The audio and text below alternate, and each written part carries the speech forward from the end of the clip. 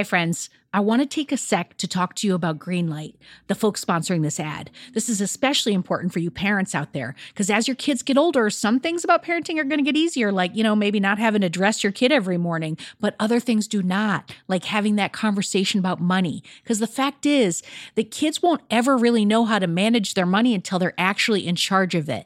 That's where Greenlight can help. So Greenlight is a debit card and a money app that's made for families.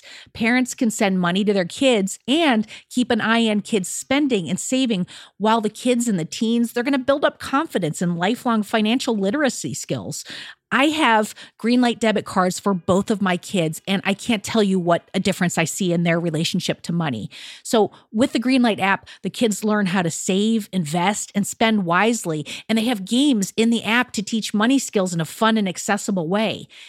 The Greenlight app also includes a chores feature. I am a big fan, where you can set up one-time or recurring chores that customize to your family's needs and reward kids with an allowance for a job well done. And I got to tell you this, in my family, no chores, no money.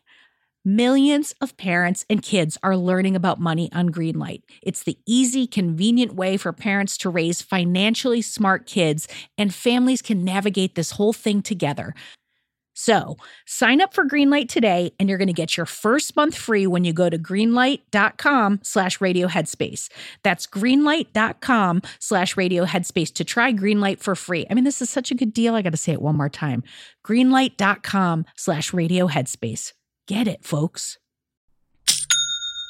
Shopify's already taken the cash register online, helping millions sell billions around the world.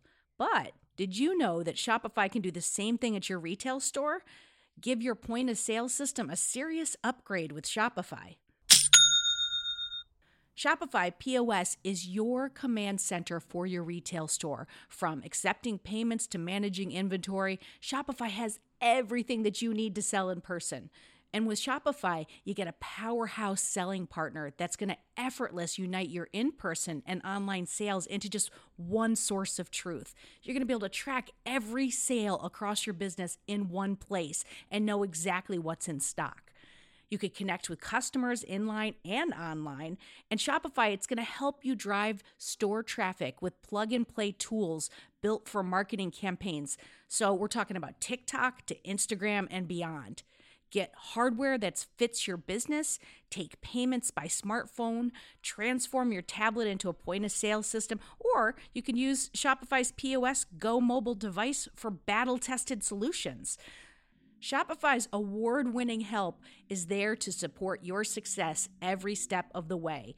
I say do retail right with Shopify. Sign up for $1 per month trial period at shopify.com/headspace. That's all lowercase. So you're going to go to shopify.com/headspace to take your retail business to the next level today. I'm going to say it one more time. Shopify.com/headspace. Headspace Studios.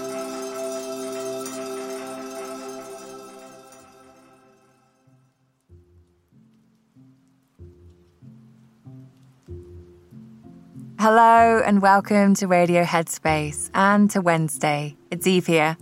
So in a lot of these episodes, you might hear me talking about meditation and mindfulness.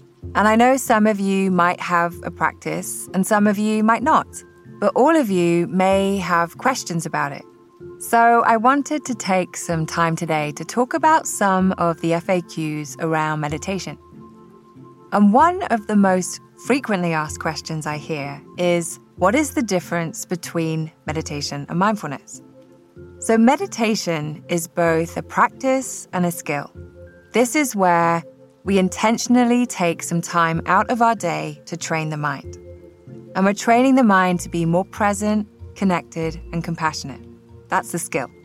And mindfulness is the quality we cultivate from our practice. This is the quality of being present in the here and now as life unfolds. And an easy way to think about mindfulness is meditation in action. Through the practice of mindfulness, we can actually be more present in our lives and the world around us. And one of the best ways to cultivate these qualities or to remind ourselves of these qualities is to meditate. Without this formal practice, it can be hard to develop a broader sense of awareness and compassion. Okay, question number 2. Now, this is something that comes up a lot and is something that can cause folks some frustration. Why can't I stop thinking or clear the mind when I meditate? So this is such a common experience. One of the first things we notice when we start to meditate is how busy the mind is and how often we get distracted. And it's even tempting to think that prior to meditation, we had never experienced this problem before, and that the meditation might even be making the situation worse. But the truth is, the mind has always been this busy and restless. Meditation simply gives us the awareness to see it more clearly. In many ways, trying to stop thoughts is the antithesis of meditation. The approach is to allow thoughts to come and go while stepping back and observing them without judgment or bias.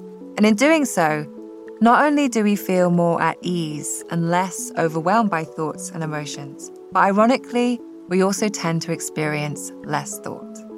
So when we're learning to meditate, the intention is to rest the mind in this sweet spot where we are focused and at the same time relaxed. But this is a really subtle thing. And to begin with, we naturally tend to either be a little too focused or maybe we're a little too relaxed, perhaps daydreaming or even falling asleep. Now, it's far from a negative thing. This is actually really healthy and an important part of the journey. And for many people, this sleepiness only tends to be an issue for the first few weeks or so, but it can occasionally go on for much longer.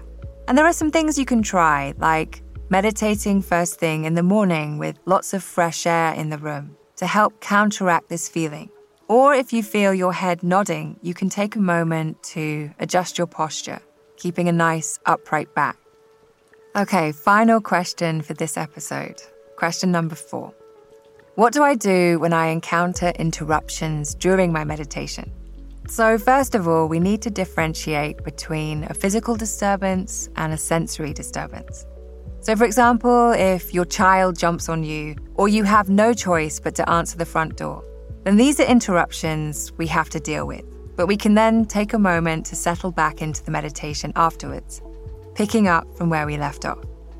However, if we're talking about noisy construction work outside or a police siren, it can be more helpful to use these sounds as part of the exercise, noticing how the mind wants to get involved, creating lots of thoughts. And the more we see this tendency, the less these things tend to bother us. Of course, at first, we might only experience frustration, but with time, it is quite possible to experience peace of mind with lots of external noise going on around us, bringing those qualities of mindfulness into both our practice and everyday life. So I hope you found this helpful today. And in fact, if you have any more questions that you would like answered, do write in to radio@headspace.com with your question. I know it can be daunting starting a practice, but know you're not alone with your questions. Thanks for listening today, and I'll leave it there, but look forward to seeing you back here tomorrow.